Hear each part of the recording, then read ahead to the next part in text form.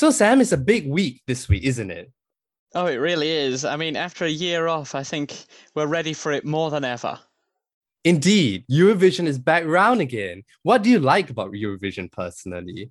I mean, what's not to like about Eurovision? It's just so much fun, and I think it's actually the exact thing we need right now. Don't you agree? Absolutely. I find the voting absolutely fascinating in terms of who's not going to vote for whom. Any thoughts on any of the entries for this year? I mean, I was such a big fan of last year's Iceland entry, so I'm glad to see that their act is back with another dose this year. But it seems like France are the ones to watch, which is unusual. But yeah, how about you? Well, I'm afraid living across the other side of the world, Eurovision is not quite a big hit, so I don't usually see who the front runners are. But nevertheless, it is definitely a highlight on my calendar that I cannot wait to wake up, find out the results are. Anyway, let's click on with today's episode. It's Saturday, the 15th of May, 2021. And this is Ballot to Talk About.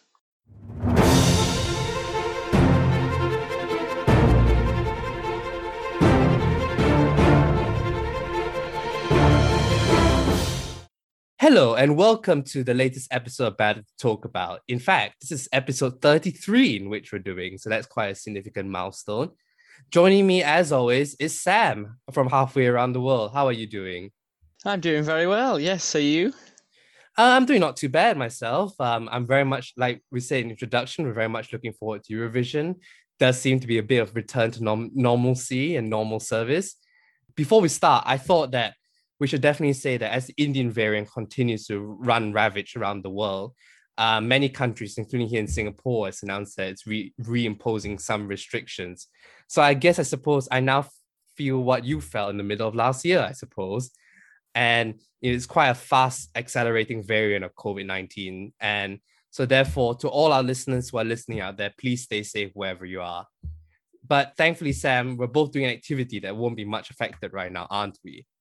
No, I mean, we're very used to having to do this over Zoom, and we're much enjoying that. But yes, absolutely. Please do stay safe wherever you are and look after yourselves. But I think it's time for a bit of normal podcast service. So, what have you been following in the news this week, Chan?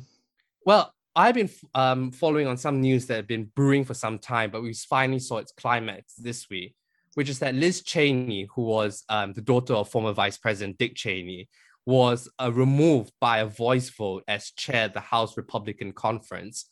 This is basically the third ranking position within the Republican Party. This is despite the fact that she won a vote confidence of 145 to 61 in February 2021. Liz Cheney was largely removed because she had continued to remain vocal about the role of Donald Trump in the Republican Party, and she also voted to impeach him in the vote that subsequently followed. Taking over her role is Elise Stefanik, who is a representative from upstate New York. And what is fascinating is that her voting record, according to the Republican Party, is about 20 percentage points lower than Liz Cheney. And by some other measures, like the American Conservative Union, she polls, I think, a mid 40% loyalty range, which is actually suggests that her platform is not particularly conservative itself or aligned with the ideals of the Republican Party. It's probably why she drew a challenger in Representative Chris Roy from Texas, who ran on a more conservative platform, but nonetheless, a challenge that she dispensed relatively easily. So, Sam, first of all, what changed between February and May that made Liz Cheney's relatively safe position then much more vulnerable that led to her ouster this week?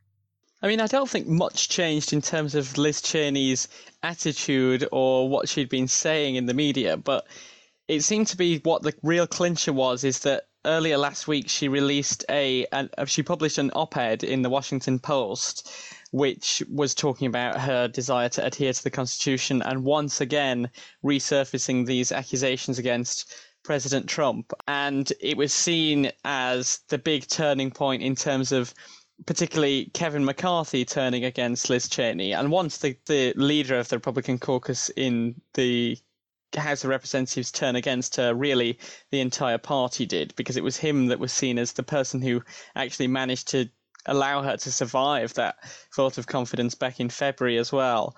So I think it was really that Washington Post article that changed things. And I think you're absolutely right there because the fundamental contours within the Republican Party have not really shifted that much between February and May. I read somewhere that Kevin McCarthy criticized Liz Cheney for not adhering to a certain amount of message discipline. Is that a convenient excuse?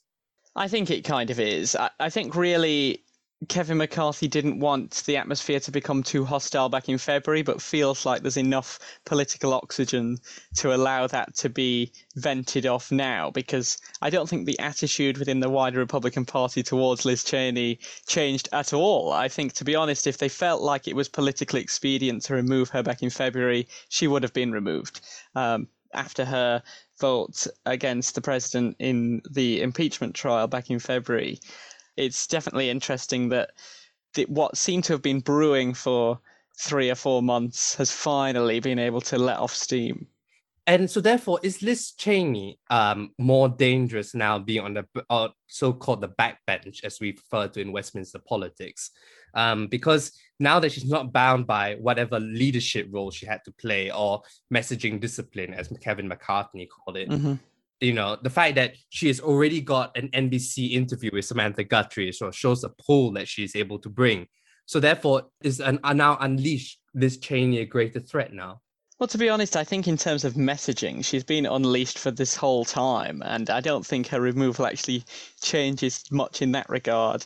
I mean, she's definitely more vocal now she's being removed because she's seen as a symbol to the mainstream media of that wing of the Republican Party and has come to represent it. But in terms of being dangerous to the Republican Party, I'm not sure, because I don't think the wider Republican Party is actually listening to her or agrees with her. And I think Elise Stefanik's appointment serves as an illustration of that, because they have appointed someone to replace Liz Cheney who is exactly the kind of thing that Liz Cheney has been criticizing. So I'm not sure. More vocal and bolder, yes. More damaging, I'm not sure. Time will tell. And to be honest, you do wonder whether the removal of a number 3 Republican post nearly 1.5 years before the midterms, will voters actually care?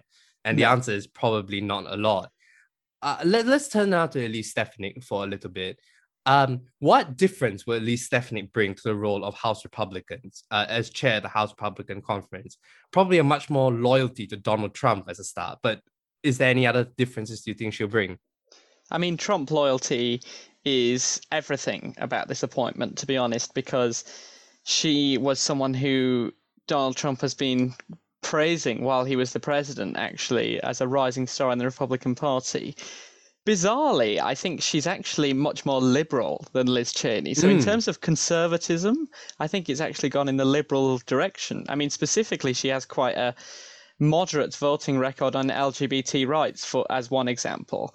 But I think that illustrates where Trump's grasp on the Republican Party has taken the party, which is away from its conservative ideals, because, let's be honest, Liz Cheney and the Cheney family are like the epitome of conservatism in terms of ideology and bringing to the Republican Party.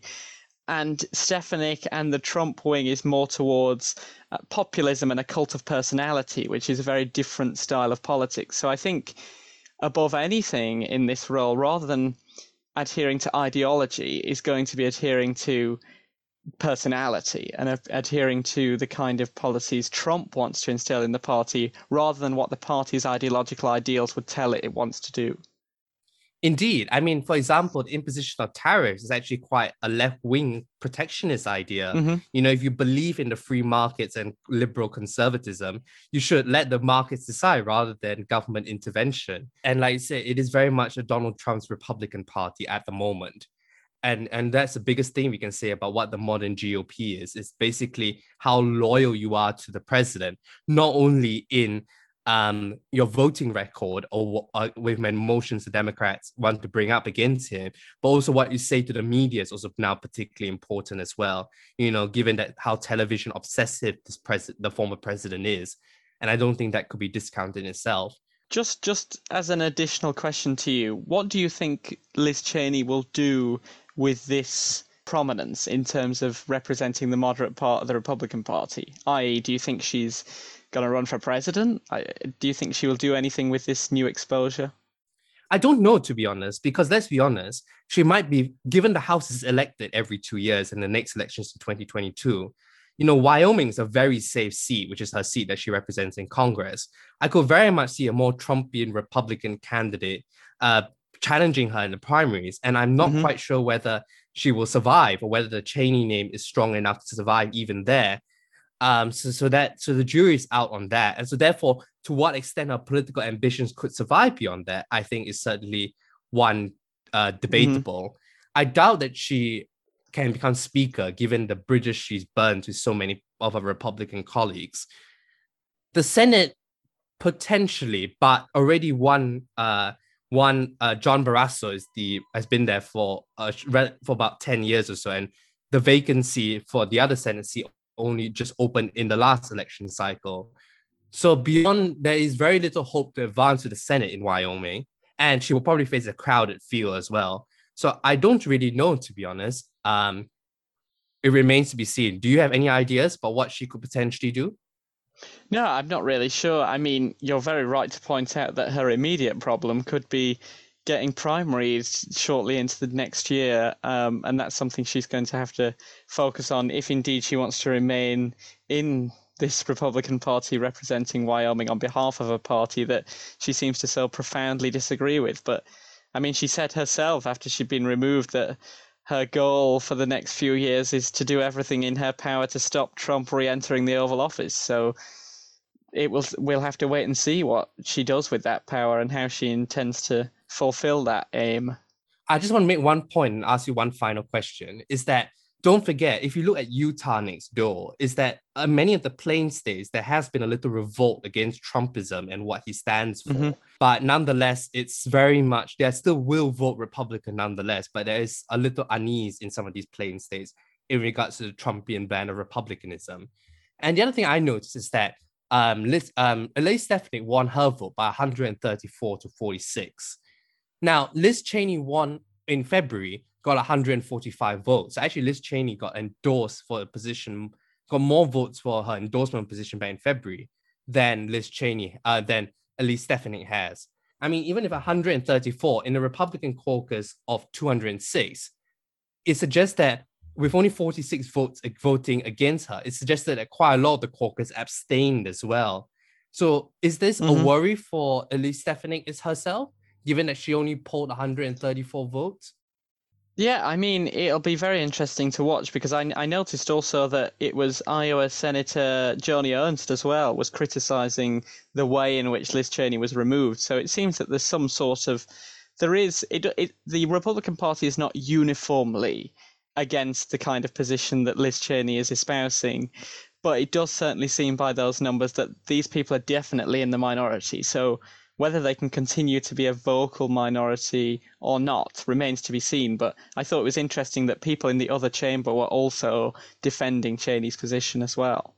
Indeed. And we'll be watching out, as I'm sure we all are, to further upheavals within the Republican Party. And we should say that 1.5 years is a long time in politics. The Republicans look very much out after Barack Obama won the 2008 election. And 2 years later, they stormed back for 63-seat gain and retook the House. So by no means, we have much more smaller room to play, that the Democrats might be feeling more secure tonight than they did a couple of days ago, isn't it, Sam? Indeed. And I think that's a good moment to pause, and we'll be right back after this. Hello, and welcome back to Ballot to Talk About. We will now move to talk about our main content of today, which is the results to the Scottish parliamentary elections that took place on the 6th of May. Counting took place over 2 days, and Friday and Saturday, and it revealed that Nicola Sturgeon returned as First Minister, with the SNP winning 64 seats, just one short of its much discussed majority that it wanted, and a gain of 1 seat over its 2016 performance. And we will continue to watch Scotland because it's going to be one of the most talked about regions, and fascinating, given that, as I'm pretty sure we are going to talk about over numerous podcasts, independence is very much going to be on the table.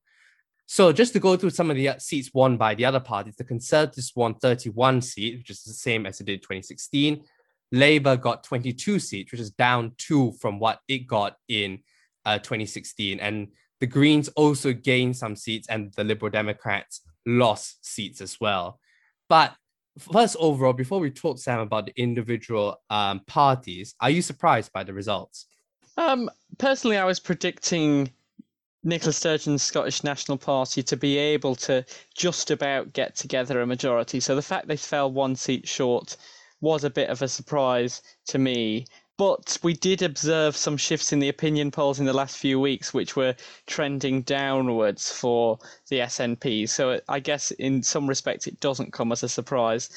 I mean, one of the big surprises for me, frankly, was just how little the composition of the Scottish Parliament changed, because let's not forget that these elections last took place in 2016, in May 2016. So at that point, David Cameron was still Prime Minister and the European referendum had not taken place. That's the kind of world we're living in here. And to think that 5 years after that, barely any seats changed hands, I think is frankly astonishing. I don't know what you think, Chern. Absolutely. I think you're exactly right. And that was the main point I was going to make, is the fact that so little of the political map has changed the last 5 years. I mean, recently compared to Wales, where we saw the complete disappearance of that UKIP vote, and that had a profound shift in terms of share the vote and seats of both the Conservative Party in particular. So there was and even in some of Labour's seats, there was a dramatic increase in vote. And there didn't really appear to be that kind of shifts appearing to the same extent in Scotland. So I would totally endorse that. And the other thing I wanted to say is that I noted that turnout was significantly up in this election compared to the previous elections. Turnout in the 2021 Scottish elections was 63.5%, which in a normal parliamentary election was considered very good, not just even for a regional election itself. And in fact, it is an increase of 7.7 percentage points over what happened in the last election in 2016. What were some of the drivers of this increase in turnout, and who do you think benefited from it the most? I mean, firstly, I think it's important saying that Scotland has had a pretty good record over the last 5 years in terms of turnout. Its turnout in the 2019 general election was higher than the rest of the UK. And let's not forget, back in 2014, in their independence referendum, turnout was extraordinarily high for something taking place in the UK. So I think voters in Scotland are much more politically energised, it would seem. And that brings me to the answer to this question, that I think the independence cleavage definitely plays a big role here, because I think whatever position people take on the independence issue, they tend to be quite passionate about it and want to exercise that view at the ballot box. So to have a turnout of 63% is incredibly impressive, considering that in some local elections in England, the turnout is as low as 30%. So this is quite something. So I think they were motivated by the independence cleavage and wanting to express a position on that. And more broadly on Nicola Sturgeon, who is one of the most popular politicians in the UK, but is also a very polarising politician. So I think she, as an individual, also brings people to the ballot box in a way that other people across the UK don't have that kind of power. Certainly, if you compare it to the results of the Welsh elections, I mean, turnout was about half there and barely changed very much. Who do you think it benefited of this increased turnout? Did people want to go out and not necessarily one who previously would have voted for, they wanted to cast a personal vote for Nicola Sturgeon? Or is it because soft unionists realized the stakes involved in this and therefore turned out to vote? I think it benefited everyone across the board. I think if we'd have seen it benefiting a specific side, we probably would have seen a lot more upheaval in the results versus 2016 than we did. I think it kind of benefited everyone to have an increased turnout. And I mean, more broadly, I think an increased turnout benefits politics in general because it shows that people are engaged. And I think that's good news for everybody involved. Indeed. And just a quick thing about turnout. I mean, in raw vote numbers, the Conservatives got the highest number of votes ever in both the constituency and the regional list. So clearly they found some extra votes from an increased turnout as well. But before we talk about the unionist side, let's look at the governing party, the SNP, the main party, the nationalist bloc. Indeed. So as we said at the top, the SNP gained one seat in this cycle to take them to a total of 64, which is just one seat short of an overall majority. and they actually gained 3 constituencies on the constituency side. But as we explained a few weeks ago, this can often come at the cost of regional seats because of the way that the electoral system works. So Nicola Sturgeon has returned as First Minister, and the SNP continue to lead the Scottish Government after 14 years in power, which for a subnational party is quite something. And after failing to win some of their top targets, including their perennial top target, it would seem, of Dumbarton, the hopes for a second majority government quickly slipped away. But Chern, do you think the SNP will be disappointed with this result? I think they would be, because they have come so close and yet so far from the result. And I do wonder what the conversation would be if the SNP had actually got 65 seats and above as well. Part of why they got a reduced voice after the days after it is not only the fact they failed to get overall majority, but also the fact the Labour Party decided federally at a national level to go on a large bout of infighting. And the press love to talk about political parties infighting, certainly those of the Labour Party itself. So I do wonder what kind of oxygen they would have had if they actually got the overall majority. So from that point of view, yes, there's a certain amount of legitimacy that they could have gained if they got an overall majority. But nonetheless, I would say this. I think the SNP is also victim of their own expectations, because mixed member proportional is one of the hardest systems in the world to gain an overall majority in. And the fact the SNP got one from 2011, 2016 and proved that could be done has meant that there's a benchmark that could be met, that could be impossible, really. The fact they nearly broke the system, frankly, it should be celebrated by the fact that in their 4th term of government is frankly astonishing. And with an increased number of seats and an increased constituency vote to taking them nearly just under 48% is astonishing. And from that point of view, I think should be seen as not a disappointment, but they will be perceived as disappointment based on the campaign they run and the history of what the party's achieved. I mean, you can talk to any political party in Germany about that. It's quite something to be able to get this close to a majority. But yes, I agree with you that I think they'd set their expectations at that level. So falling short of it felt like a disappointment. And on that basis, in terms of how we decided to classify the Welsh parties last week, would you describe the SNP as a winner, a loser, a bit mixed? What would you say? I think definitely a bit mixed. Like I said before, an increased constituency vote, more seats than they got last time, 4th term in government should be celebrated. But the fact that their expectations were set that little bit much more higher makes them a bit of a loser as such. And I will say this though, if there was no Green Party, we'll probably be sitting here talking about SNP overall majority. The fact that the Greens saw the biggest gain, they have to watch over their shoulder for potentially more leakages if the cleavages in Scotland is still on the independent and unionist side. What do you think, Sam? Is that fair to describe the SNP as both a winner and a loser? I think so. I think it's fair. I think they were in a... It's complex to assess this because quite clearly getting 64 seats in a 129-seat chamber and leading the government still after 14 years is a big win. I think any party would take that as a win, but at the same time, in terms of where they could have been had this election taken place even a couple of months ago, I think there'll be a bit of disappointment in the SNP ranks for sure. So on the SNP, obviously one of their big things taking into this election was they were wanting to gain a mandate for independence. Do you think failing to win a majority decreases the likelihood of them being granted a referendum, or does it not change? To be honest, I don't think it changed very much the contours of what happened, to be honest, because the independents bloc as such, the SNP and the Greens have a clear majority in the parliament. So they can pass an independence referendum, but, it's very easily. But Nicola Sturgeon has said it wouldn't happen in the next year, so she wants to focus on the COVID recovery. And Westminster is in no interest to give them one, even though the yes vote has been not as high in terms of the opinion poll support as it was, in 2020. I don't think Westminster is in the appetite to give them one. So therefore, I think the battle lines still remain the same before the election, after the election.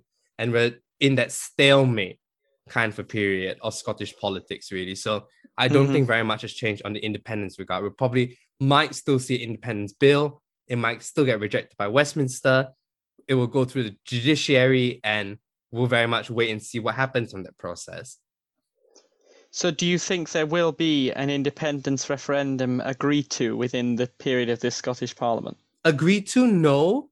But I wonder whether Scotland, particularly the fact that Nicola Sturgeon has failed to win an overall majority, might push the hardliners within her party or those that very much advocating a faster, more aggressive route against Westminster to do something like what Catalonia did, which is kind of decide on itself to hold a referendum, and that might not be recognized by Westminster. Then what do the unionists themselves do at that stage, and what the Westminster does in response will be very interesting to see indeed.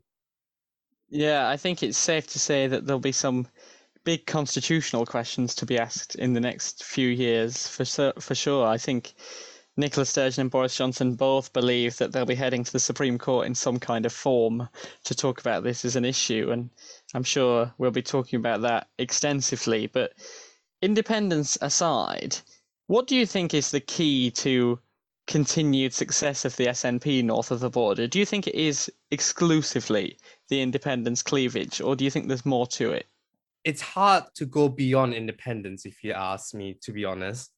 But nonetheless, I do think Nicola Sturgeon, particularly her performance over the last year, the COVID bounce that we talked about, I won't be surprised if a significant minority of voters who I would describe as, as we probably describe as soft unionists, voted for the SNP because of Nicola Sturgeon's leadership. I do think the response of the government to COVID, not necessarily in terms of the numbers, but potentially in terms of the clarity that Nicola Sturgeon brought and the leadership, that her charisma, certainly compared to Boris Johnson in many Scottish people's eyes, that was also a vote winner as well. Do you have any other ideas about whether it's beyond independence that attracted people to vote for the SNP? No, I mean, I completely agree with you there. And I think it's important to reiterate the fact that Nicola Sturgeon is the most popular politician in the UK in terms of approval ratings, and that must count for something. But as you said, I think it's very difficult to look beyond independence, because apart from the Green Party, they're the biggest party who support independence, whereas on the unionist side, you have the Conservatives and the Labour Party, which are two titans of British politics. But I think the SNP do benefit from being the exclusively big independence party for sure. But the independence bloc doesn't just consist of the SNP. And I think that's an opportune moment to talk about the Greens as well, who also had a good night. And we said, we will both agree, were the biggest winners of the night. They gained one seat in central Scotland of the Labour Party and one seat of the Liberal Democrats, the North East list. That means currently the only region which they do not have any seats in South Scotland. Analysis also been done is that they actually came awfully close to winning that South Scotland seat of the SNP and to winning a second seat in Glasgow of the Tories, if not for the slightly confusing name of the Independent Green Voice, which, because of the fact that parties are listed alphabetically, voters would get to the Independent Green Voice, which is letter I, before they get to the Greens on letter G. So whether they took votes of the Greens, who if without Independent Green Voices standing, would those voters have voted Green and given an extra 2 seats? Well, that is something for us to speculate in the future. But nonetheless, Sam, they failed in this election to win any constituency seats. In fact, the best hope of Glasgow Kelvin, they came nowhere near in terms of taking the seat of the SNP. And the SNP will return with an increased majority, despite not having the incumbent MP Sandra White standing anymore. So do you think the Greens could ever win a constituency seat, therefore? Or is it the SNP too dominant?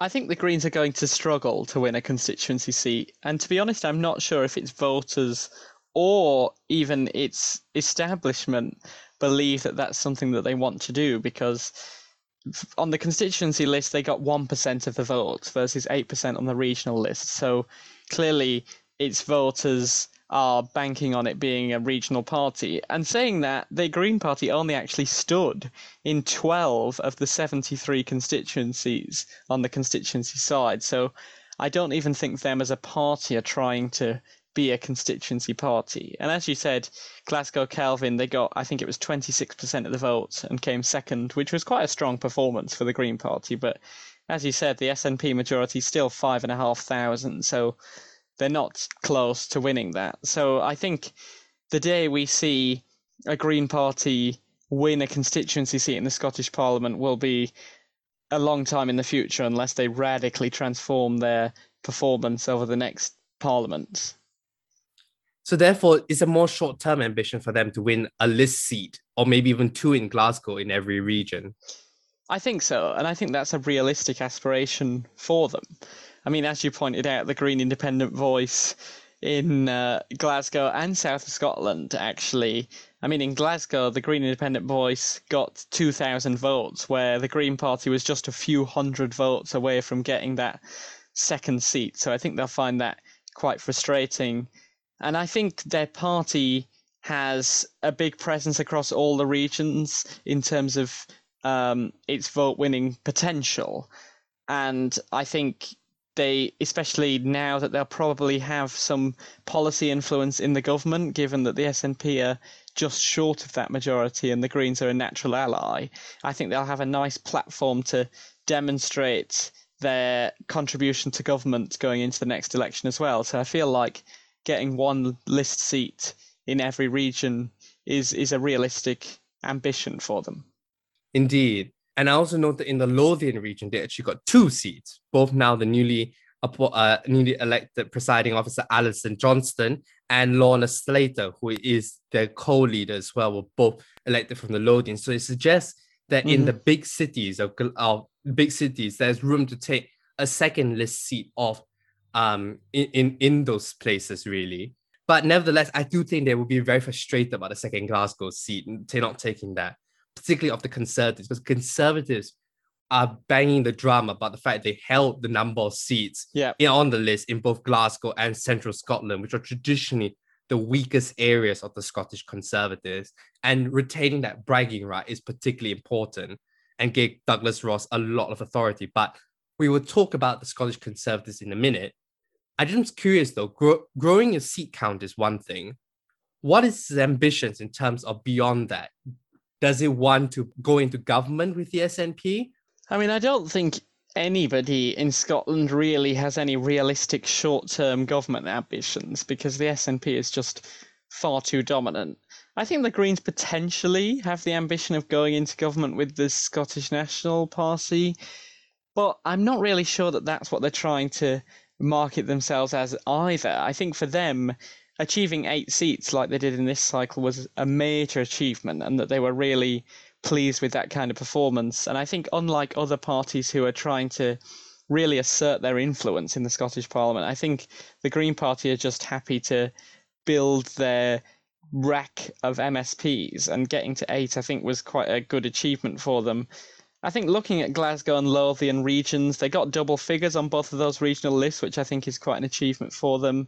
And there's potentially more room for growth within these city regions, which is also what we see within the Green Party in England as well, because look at Sean Berry, who I'm sure we'll talk about next week, in the London mayoral election, coming in 3rd place. I think that is the kind of aspiration that the Green Party will be looking for in Scotland, is just to try and gain a bit of a bigger presence. And they couldn't quite crack that double figures regional list vote this time, getting only 8%. So potentially that is their short-term aspiration, to get into double figures. Indeed. And to be honest, the fact that they came so close in South Scotland of 5% of the vote, we talked about the corrective list element. I think that's a very key point to say, to back up the argument as well. And finally, if the Greens were to reflect, what went right for them in this campaign? I think they have a 2-prong secret to success here and what went right, because one of them is they are a pro-independence party, which helped them because they were involved and they took a very specific position on the big debate of the election, and that's helpful. And I think that, coupled with growing concern about the climate crisis in the general population, particularly amongst younger people, helped them as well. So they became a nice way to vote in favour of independence, and then an explicitly green platform as well. I mean, we talked about it before, but the COP26 taking place in Glasgow as well helps them here, because there's a passion for green politics within Scotland at the moment, and it feels like something that is very much on the agenda. And more broadly, I think, and this is something we see with the Green Party nationally, not just in Scotland, is they're a nice vent for frustration with the Labour Party as well. So if you're someone on the left who feels like the Labour Party is not really listening to your concerns, the Green Party is a nice outlet for that. And that's very specific as well to what happens to the Green Party in England. But I think there's definitely an element to that in Scotland too. But there was another camp, and it's also useful to talk about the dynamics within the Unionist camp. So let's start with the largest party within the Unionist party, the Scottish Conservatives, shall we, Sam? Yes, I mean, if you agree with me, I think the Conservatives came out quite well in this election in north of the border, because they equalled their best ever seat count in the Scottish Parliament, retaining their 31 seats they won in 2016. As you said at the top, they also got their highest number of votes ever in Scotland. And it was widely seen as a successful night for their leader, Douglas Ross, especially after his rapidly declining approval ratings in the past few months. I think he has put in a reasonably good performance in terms of how his party fared. And importantly for the Scottish Conservatives, they retained second place and the principal opposition party, which I think was one of their key goals for this cycle as well. And top SNP targets of Aberdeenshire West, Galloway and Eastwood were all held reasonably comfortably. In fact, most of them had increased majorities. And it largely seems like it was the success of the Conservative Party that denied Nicola Sturgeon the majority she so craved, because them holding on to those seats was quite crucial here. But talking about the Conservatives in Scotland more broadly, do you think that this retaining 31 seats was the ceiling of Conservative expectations for this cycle, or do you think they realistically and privately hoped that they could improve on their position? Honestly, the Scottish Conservatives, I think, came out of the election pleasantly surprised more than anything else about how they performed. Mm-hmm. I think they went in with quite low expectations, but the fact they maintained this seat count over Labour, and not by 1 or 2 seats, by quite a significant margin of 9 seats, was beyond their wildest expectations, because I think many of them thought that we don't have that Ruth Davidson appeal now. You know, that a person who is able to reach beyond the traditional Conservative is able to attract in Scotland. They were particularly very worried. And I briefly talked about the fact they maintained their 2 list seats in Glasgow and 3 seats in central Scotland will particularly fill them with a lot of happiness as well, that they were able to retain in places that's always been traditionally much more hard going for the party. So from that point of view, I think they didn't hope to improve on their position, but the fact that they drew level, they are particularly happy about it. Whether in the future elections they could potentially improve their results, I think there is still room for improvement on the constituency level. Now, Edinburgh Central, I will argue, is a once in a phenomenon. You need a Ruth Davidson type figure to be there. And I would be very surprised if the Conservatives took Edinburgh Central again. Ayr, I think without John Scott running again, he lost the seat in the 2021 election. I doubt without John Scott, we could see the Conservatives take Ayr. Although I do note that in 2017, the Conservatives did take the equivalent Westminster seat of Ayr, Carrick and Down Valley. But I think there is still some potential for the Conservatives to grow, particularly in that northeast shoulder of Scotland as well. So I'm looking at seats like Bamshire and Buchan Coast, and Aberdeenshire East, which used to be represented by the former First Minister Alex Salmond, because in both those seats, the Conservative share the vote increased 10 percentage points. And in fact, in Bamshire, it was a direct 10% switch between the SNP and the Conservatives, and both are now within their top target seats for the next election for the Conservatives. So there is definitely room to grow in the next election on a constituency level. But like I said, if you take a constituency seat off, you might minus that on the list, and the Conservatives have 4 seats in the Northeast. So whether overall they could make further gains, I do not know. But nonetheless, it'll be symbolic for them to take more seats of the Northeast, which they already hold at parliamentary level in Aberdeenshire West and Moray already. And in South Scotland, I think they will achieve much bragging rights if they're able to overtake the SNP in terms of the number of votes in the regional list. They only came about 4 percentage points short. So very, very good achievement, and puts them very close with a 16% Labour vote there to potentially be squeezed again. So if they are able to do that, take more constituency seats in the Northeast and also get their South Scotland list and to top the South Scotland regional list, I think they will consider a further room for improvement. And do you think Douglas Ross is responsible for this, or do you think it's something completely outside of his leadership? Because as we talked about, his approval ratings were getting pretty dire, to be honest. So do you think he is safe for now, or do you think he is actually a positive force for the Scottish Conservative Party? Definitely he's safe for the foreseeable future. I think he brings a much more muscular, much more adversarial nature to unionism than Ruth Davidson ever did. And clearly it resonated to a certain extent, particularly among those quite hardcore unionists, but tended to support Labour. I think that's what helped him. So potentially that's what helped Douglas Ross in this election. I'm reminded of Tony Abbott, the former Australian Prime Minister, who also had record low approval ratings, but got one of the largest landslides in Australian history for his Liberal Party because of his relentless attacks on the Scottish SNP. And potentially that could be what is needed now, is that hardcore negative campaigning, because as we both know, negative campaigning works.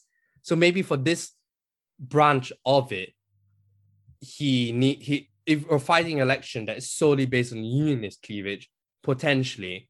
But I do fear for the Conservative Party if the election goes beyond unionism, because frankly, we did not see much of that during the campaign. And I'm not sure what his credentials could therefore stack up against the SNP against that. So it remains to be seen for that. I think this will end up being a nice bridge between the Conservatives and the other big unionist party. But one big elephant in the room here is that there was strong evidence of tactical unionist voting taking place in favour of both the Conservative Party and the Labour Party in this cycle. Did you expect that? Or did it actually come as a bit of a surprise? Because to me, it felt like throughout the campaign, the Conservatives and Labour were trying to take very different lanes in this cycle, and there wasn't very clear, at least on the surface of Scottish politics, clear attempts to promote unionist tactical voting. So do you think this was quite a locally centric thing? Was it people making up their own minds privately that that's what they should be doing?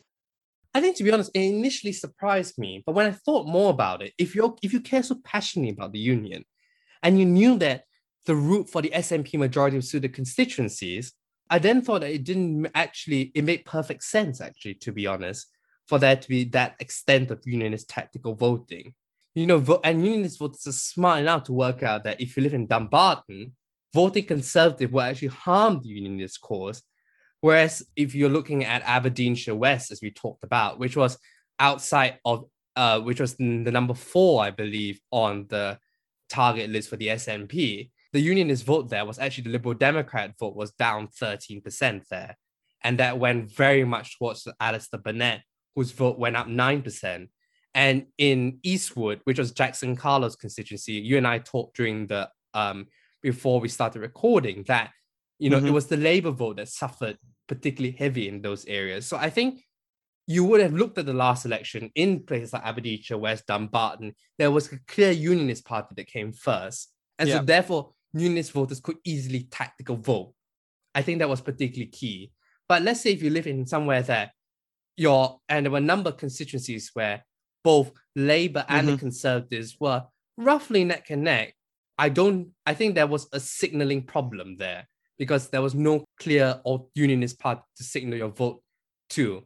And I would look, for example, in Renfrewshire North and West, which was represented by former Minister Derek Mackay. And I noted that, the Conservative vote went down by 0.7% and Labour went up 3%. So there was not much evidence of any tactical voting there. I think that's fair. So without further ado, the Labour Party. Indeed. And Sam, just overall, before we dissect the Labour Party's performance, were you surprised by how poorly they performed? I was, because it really seemed, and we talked about this a few weeks ago, that Anas Sarwar was transforming Labour's energy and the enthusiasm for the party and the understanding of what the party represents within this independence world, and yet they lost seats again. But then at the same time, were Labour going to win any additional constituency seats? No. Were Labour going to vastly increase on their regional list? Probably not. I think the only good thing that they maybe could have done is got a bit closer to the Conservative Party in second, but actually the gap increased again. So, yeah, I was surprised. Were you? I have to say, I was surprised. I did think that Labour would at least gain seats and to a certain extent of the Tories, but that didn't seem to happen. In fact, I think they were hurt by the fact that the Tory vote was so solid in places like Central Scotland, where you would think that that used to be the bulk of Labour's support was in areas like Central Scotland. Mm-hmm. But what we saw actually is that they lost a list seat. Their share of the vote fell 1%, and the Conservative share of vote increased by 2%. And the gap in Central Scotland is now about 4%.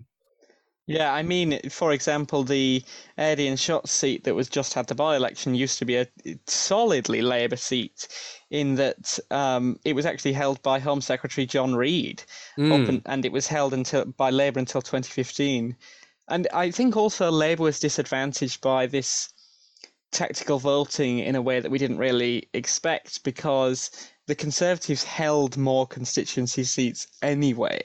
So if tactical voting was going to take place on the constituency side, it was never really going to be in favour of the Labour Party. Although, as I'm sure we'll talk about, that's what saved Jackie Baillie in Dumbarton. But the Conservatives were always going to be the main beneficiaries of any kind of unionist collaboration. And not only that, is that we had to compare against the last election in 2016. The Conservatives got into not only second place, but also got a clear second place in many seats because of how well they did in 2016, how poorly Labour did. So therefore, as I talked about the signalling function earlier, it was much more easier for that classic third party squeeze to go on there. And, as we talked about Labour's conundrum, is that the centre-left bloc is very much well represented in Scottish politics. So you're voting centre-left, you could vote for the SNP if you like Nicola Sturgeon's COVID response. But if you're unionist, you could also then vote for the Conservatives. Another group of voters in Labour's coalition could then vote for the Conservatives. So they could potentially be squeezed in both areas, and that's not particularly helpful. And that could be probably why they dropped 2 seats to 22, as I said, at the top of the section, and failed to win any of their target seats. And what's worrying for Labour is that going to the next election, currently their main target seat is East Lothian, a seat in which they lost in this election. And you could expect that in the next election, the SNP incumbent could get a little first-term boost as such. And as we talked a little bit earlier, Jackson Carlaw's vote increased by 6% and Labour's vote halved in that seat. But the bright spot is that Deputy Leader Jackie Baillie held on in Dumbarton against that. So for Anas Sarwar, this must come as a disappointment for him, despite running a much better campaign. What's next for him? I mean, firstly, I think it's important to say that Anas Sarwar had barely been leader of the Labour Party for just over 2 months before this election took place. So for him to undergo any kind of grand transformation of Labour's fortunes was going to be basically impossible.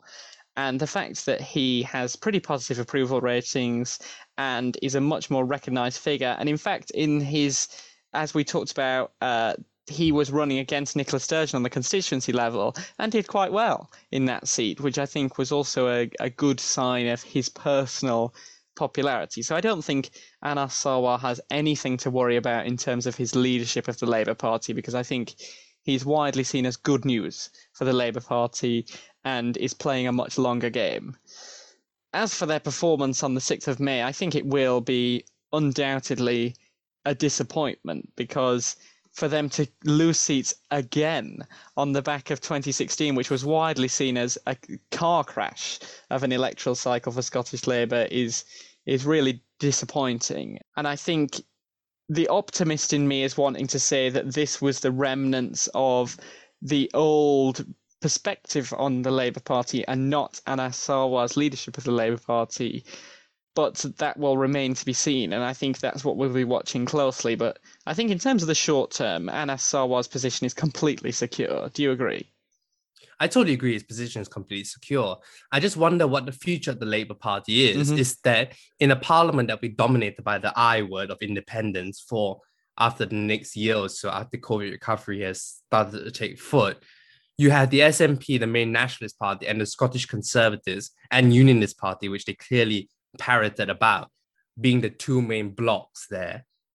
I just find there little political oxygen for Labour to get its message across and promote Anas Sarwar. Yeah, I think he's disadvantaged basically by being a popular figure in an unpopular party. And that is the disadvantage here. I mean, we saw across England really that when you have a polarized environment around a cleavage which distinctly has two sides, we saw this in the Brexit era across England, it's very difficult for you to break through because naturally in an issue that has two sides, there will be two big parties taking that over. And quite clearly, as you said, the Conservatives are the unionist party. So if your key policy in the voting booth is unionism, you're probably going to vote for the Conservative Party. And I think Anas Sarwar was beginning to figure out where Labour stands in that political world, where you kind of don't want to take a position on the unionist issue apart from saying we're pro-union, but we want to talk about something else. And I think it will take some time for that message to bleed through, but I think some figures in Labour will be taking some good news that Anas Sarwar is at least beginning to try and solve this equation, and I think that will be the job for him over the next 5 years. And actually, I think not being the biggest opposition party and not being the biggest unionist party might come as a bit of a benefit to the Labour Party here, because if the debate's going to be all around independence for the next 5 years, as the Labour Party in the position it's in, it's kind of helpful to not be involved in that, being able to have the political space and oxygen to work out what to do next, whilst the Conservatives and the SNP fight over independence. I don't know if that's a silly take or if you agree, but I think some in Labour might be actually quite pleased about the space to do that. I think there's a large dollop of truth about it, because if you look back to the last time the independence referendum happened in 2014, the Scottish Labour was by far the biggest unionist party then, and had to take much more of an open position, and one in which you could clearly see was very divided and potentially out of message with that central Scotland and Glasgow region, where were much more pro-independence than they were. And that's what could have contributed to such a disastrous performance in both the 2015 general election and the 2016 parliamentary elections in Scotland. So yes, I think that time out of the limelight could help it as well. But how much does beyond is brand national Labour also at play here? Because what Ruth Davidson was particularly successful at was changing the Scottish Conservatives as quite distinct from that of Boris Johnson's Conservatives, for example. How much of that differentiation do you think Anas Sarwar is capable of doing? I don't know if it's a question of how much he's capable of doing, but more to how much he wants to do that. I did note that his relationship with Keir Starmer, at least over this cycle, seemed to be, at least from my perspective, quite distant. It seemed to be that they were very much running a Sarwar-orientated campaign north of the border, not a Starmer one.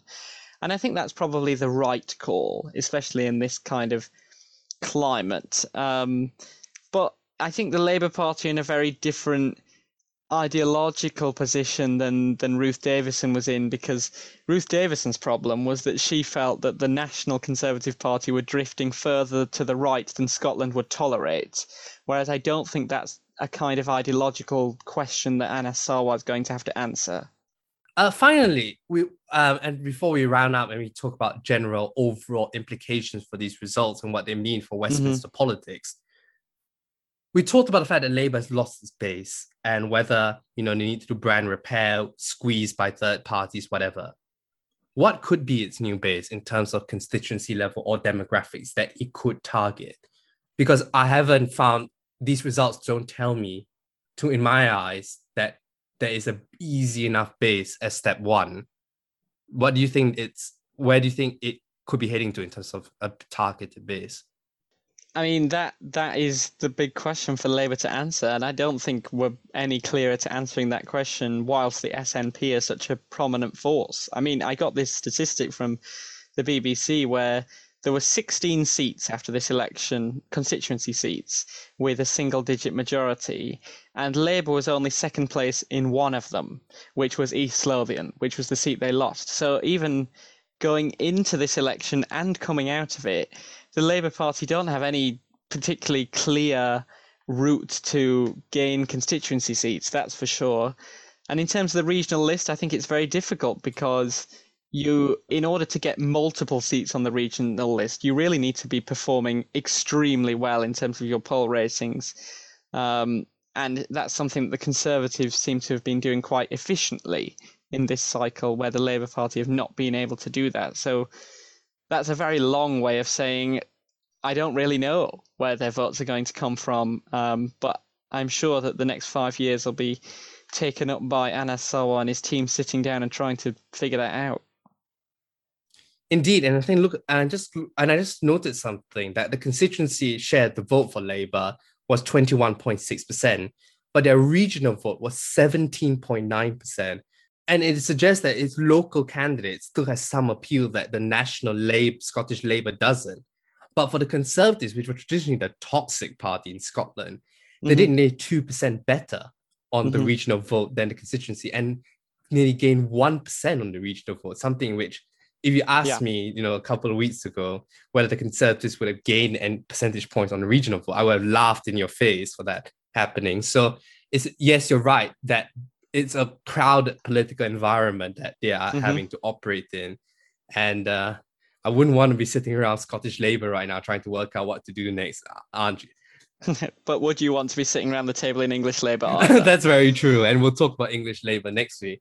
Speaking of national implications, how's Keir Starmer going to feel about Scottish Labour's performance? I think the good thing for Scottish Labour in terms of their reputation in the National Office is that the National Office will mainly be talking about the failures they had elsewhere.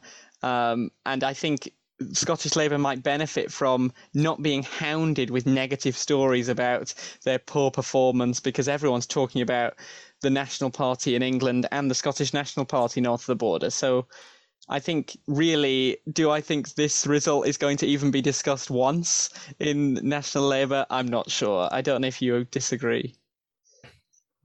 I totally agree. The Hartlepool by-election took so much of the blame game that so squarely did. Let's compare this to 2016, for example, because 2016 you had Labour doing okay in the English regional elections. There was some introspection done then, but nothing much has seemed to change on that point, frankly. And you're right. I think maybe now having the space to hopefully reflect and actually think about what to do next, because right now they need a Ruth Davidson type figure, and I just can't see. Anas Sarwar's not there yet, but Ruth Davidson had 5 years to learn on the job rather than 2 months.